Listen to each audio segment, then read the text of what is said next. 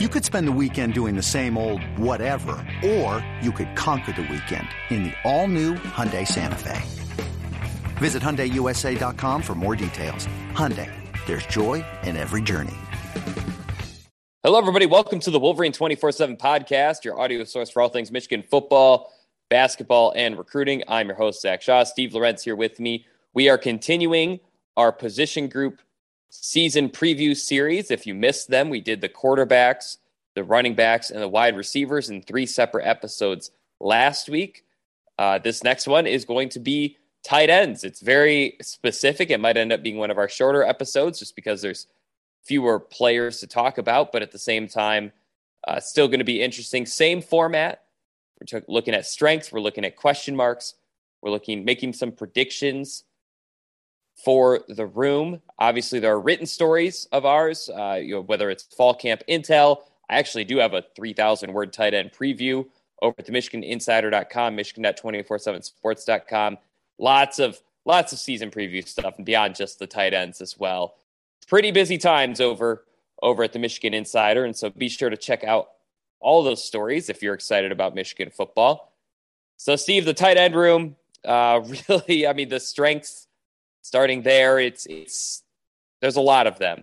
This is a room that returned everybody. I believe it's actually the only position group that returned everybody, maybe special teams as well. I think this is a top 5 room in the country. Eric All came on really strong last season, ended up with over 400 receiving yards. Luke Schoonmaker had 3 touchdowns in the final 6 or 7 games of the season, along with 150 or so receiving yards. Joe Honigford, Carter Selzer, 2 guys who were pretty significant run blocking threats. If you look at the snap counts, they and All and Schoonmaker, they were essentially had 2 tight ends in for the vast majority of Michigan's carries last season, and they were one of the better rushing teams in the country. They were a part of that Joe Moore award-winning offensive line, the way I see it. So lots of strengths. Steve, what stands out to you, maybe looking at other tight end rooms in the country or past Michigan tight end rooms? What do you think separates this one apart from the pack? Well, it's almost like the receiver room. Diversity of skill sets is one of the things that comes to mind for me. But honestly, I just think it's just the skill and talent of the top 2 guys. You could argue that All and Schoonmaker are 2 of the 3 best tight ends in the Big Ten heading into the season, right? Yeah, I think so. Sam Laporta is probably the guy who will get more yardage. He might end up getting the awards as a result, but I don't know that you would take, any of Penn State or Wisconsin's guys right now over All for sure, and maybe over Schoonmaker. Yeah, you could argue, if maybe a guy like Theo Johnson for Penn State breaks out, could be a guy that, would enter that conversation. We know Penn State's done good at the tight end spot, but yeah, coming into the year though, I would almost go with those 2 guys along with Laporta, like you said. So, I just go with the top heavy, situation. And both guys have really come a long way in putting their hand down. Might not be a guy, I keep going back to the Ohio State game and how fired up Eric All was throughout the entirety of that game, which made total sense. I go all the way back to when there was that story about him and Joey Velasquez training near, training near Ohio State and getting a bunch as if, where else are you going to go? You can't go anywhere. It was the middle of the pandemic, lockdown and stuff. Well, they definitely, they posed for photos outside the stadium. Yeah, so what? Rivalry.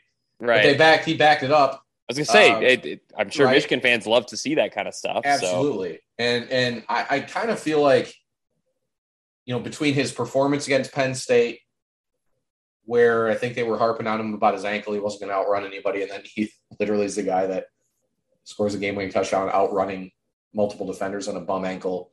And then just the way he attacked against Ohio State, gesturing to the crowd, gesturing to the Ohio State fans after every touchdown. Just feel like talking about a guy that really is kind of really came into his own fully at the end of last year. And honestly, maybe not depending on who wins the quarterback battle, but yeah, we're talking Mackey Award potential, I think. If the only thing that's going to hurt him is that Michigan has so many other offensive weapons that he like you said, like for Laporta for Iowa is going to get a lot more of just the raw stats because they have other guys, but not like Michigan does. So maybe I'm talking myself into just the star power at the top of the position, and star power at tight end doesn't mean flashy, huge stats always, but effective and just the best players at their position. I might just go with that star power. Yeah, I think Michigan can lean on both of those players in key spots of games. Whether you care about the yardage or the NFL draft prestige, I mean, both of them do have NFL scouts' attentions. That's been written about by us, by others. There's a very real chance that Michigan has 2 tight ends drafted next spring. Now they have to show certain things about their game and iron certain things out, but in terms of the length, the strength, the pass catching ability, the hands, the blocking ability, this is a very legitimate star power. Got to think Georgia wins in terms of who has the most talented tight end room in the country right now, but I don't know how many other programs I would put ahead of Michigan in terms of NFL caliber tight ends in their position group. My biggest strength is I think this group collectively, expanding it to maybe the next 2 guys who played last season, really good run blocking tight end room. I mean, this was a group that really played a key role in Michigan running the ball so effectively last season. Eric All, Pro Football Focus, they grade this stuff every snap and everything. He graded 13th out of 182 Power 5 tight ends in run blocking grade for Pro Football Focus. And Carter Selzer, who was probably the number 4 guy, former walk-on, probably still mainly a rotation tight end because he's 6'8", but he was top 40 in that same ranking. And in all, Michigan's tight ends played 902 run blocking snaps on Michigan's 575 carries last season.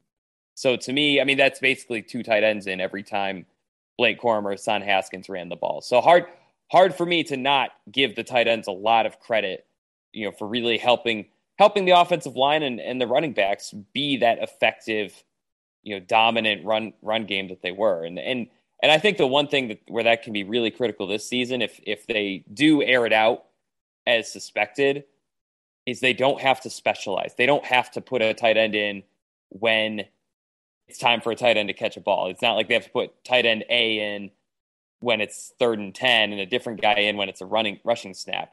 And that's something I think Michigan does better than, in my opinion, better than Penn State, better than Georgia, better than some of the other schools that produce the NFL tight ends. At Michigan, they really do teach you how to block. They teach you how to block at a draft caliber level, NFL level. That's why even some of Michigan's unheralded tight ends over the years have ended up on NFL rosters. They haven't had a star like Penn State or Georgia have had over the years, but they've had a lot of guys who end up on rosters because they know how to block. And I think that's embedded into Michigan's tight end culture. And I think that's a big strength taking into this season. I think Joe Horniford, Carter Selzer, Luke Schoonmaker, Eric All are all players that can be valuable to Michigan, even if they're not running a route, even if they're just blocking. They're that good, and that they have that combination of strength and foot quickness and technique. Helps to be experienced. All of those guys are at least 4th-year players. A couple of them are 5th-year players. So that helps to have that experience. But this is a group that can block really well. Question marks. So, Steve, some of these position groups, when we do the previews, the question marks are going to be concern areas. But I do question marks because sometimes you don't have a concern area until Michigan loses or has some adversity. Sometimes the question marks are curiosities. Mine is a curiosity. I'll get to mine in a second. I suspect yours is something that you're curious about as well. Your biggest question mark for Michigan's tight end room? Yeah, my biggest question. So yeah, they traveled for most of the year last year, or all year last year. All Schoonmaker, Honigford, Carter Selzer. Curious to know who of that other group, the younger guys, could pass either Honigford and or Selzer, or be the guy to, maybe emerge as the third or fourth guy if one of the top two guys were to miss some time. As we're talking guys like Lewis Hanson, Colston Loveland, the true freshman, Matthew Hibner. Not quite sure. I know they're excited about Marlon Klein, but not somebody I'd peg as being on ready in year one necessarily. So, kind of my biggest thing, not too much to elaborate on there either. Just really interested to see, because two things. It's like Jim Harbaugh had a lot of good things to say about Hibner specifically last fall camp, but then we didn't really see a ton of him. And then we've heard nothing but great things about Colston Loveland when he was recruited, after he signed, spring. We've everything, all the returns on him have been incredibly positive. And so is it a situation where a true freshman comes in and passes a couple of former 4-star level prospects? I wouldn't write it off. I think what it'll come down to, like you mentioned in your strength, Zach, is how well do they acclimate themselves to the blocking aspect of it, right? I mean, that really might be where everyone's always enamored with the receiving part and making plays in the red zone or splitting the seam, but blocking is as important, especially given the way Michigan likes to operate offensively. So it could come down to who's the most advanced in that spot, which may give a more senior guy a better opportunity. But, we saw it more last year defensively, finally with Mike McDonald.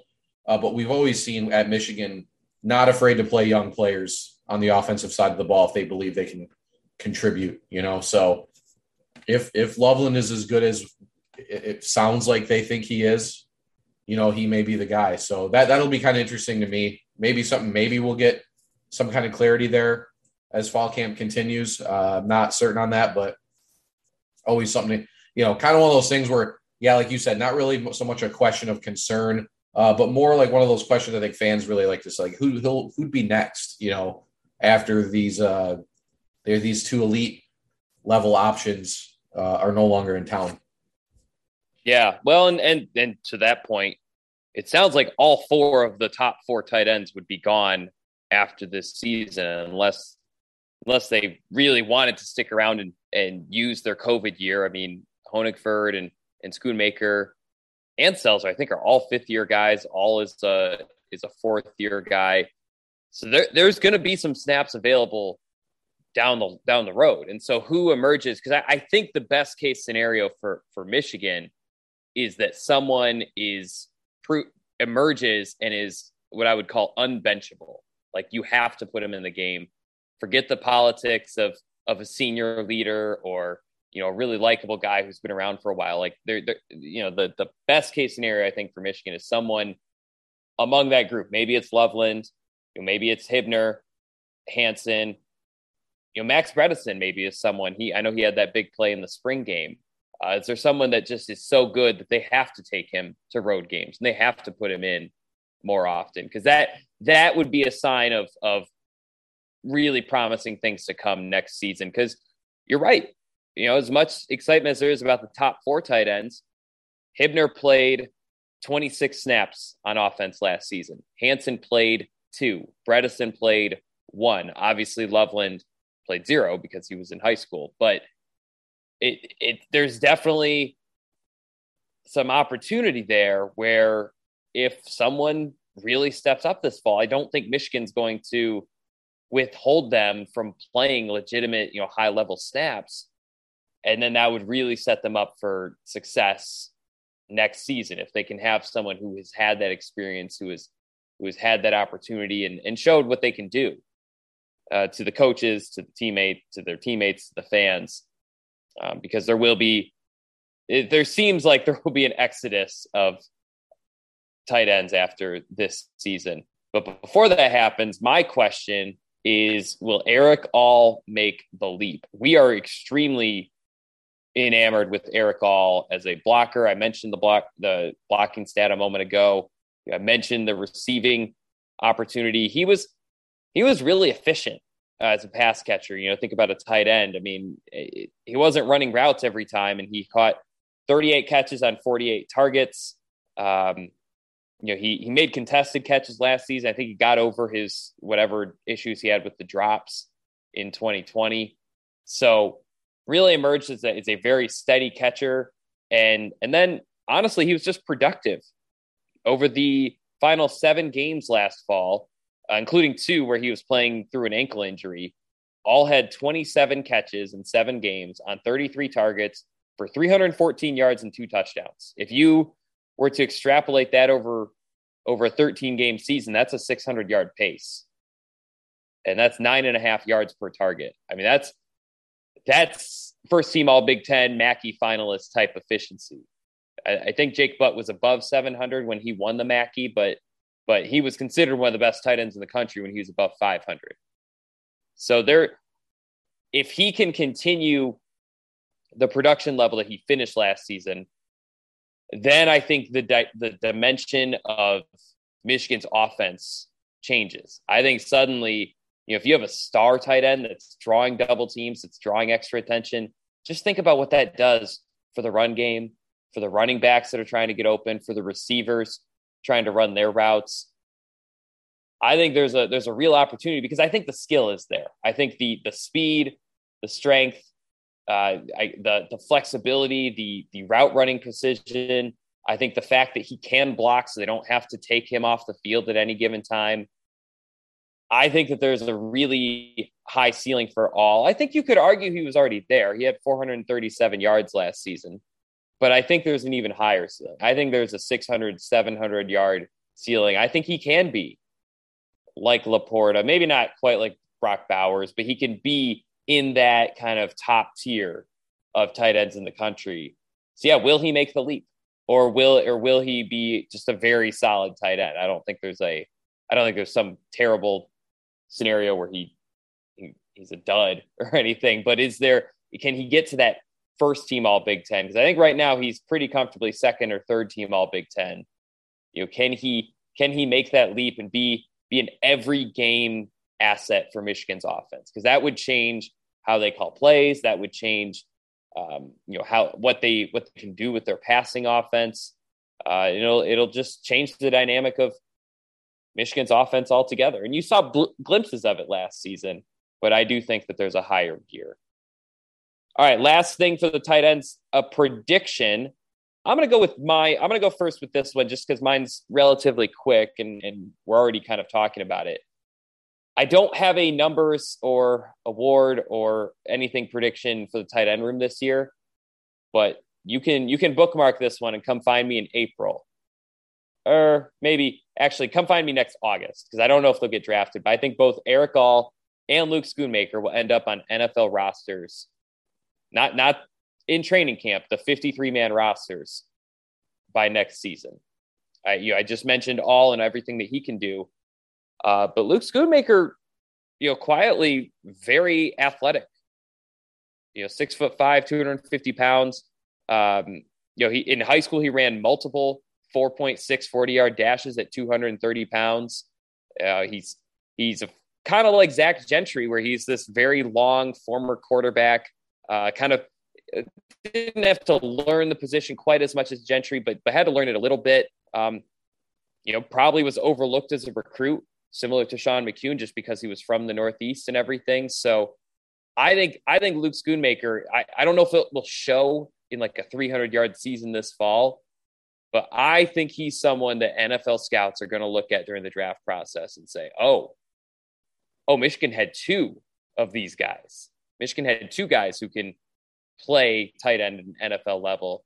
So I think they both do. That's my prediction.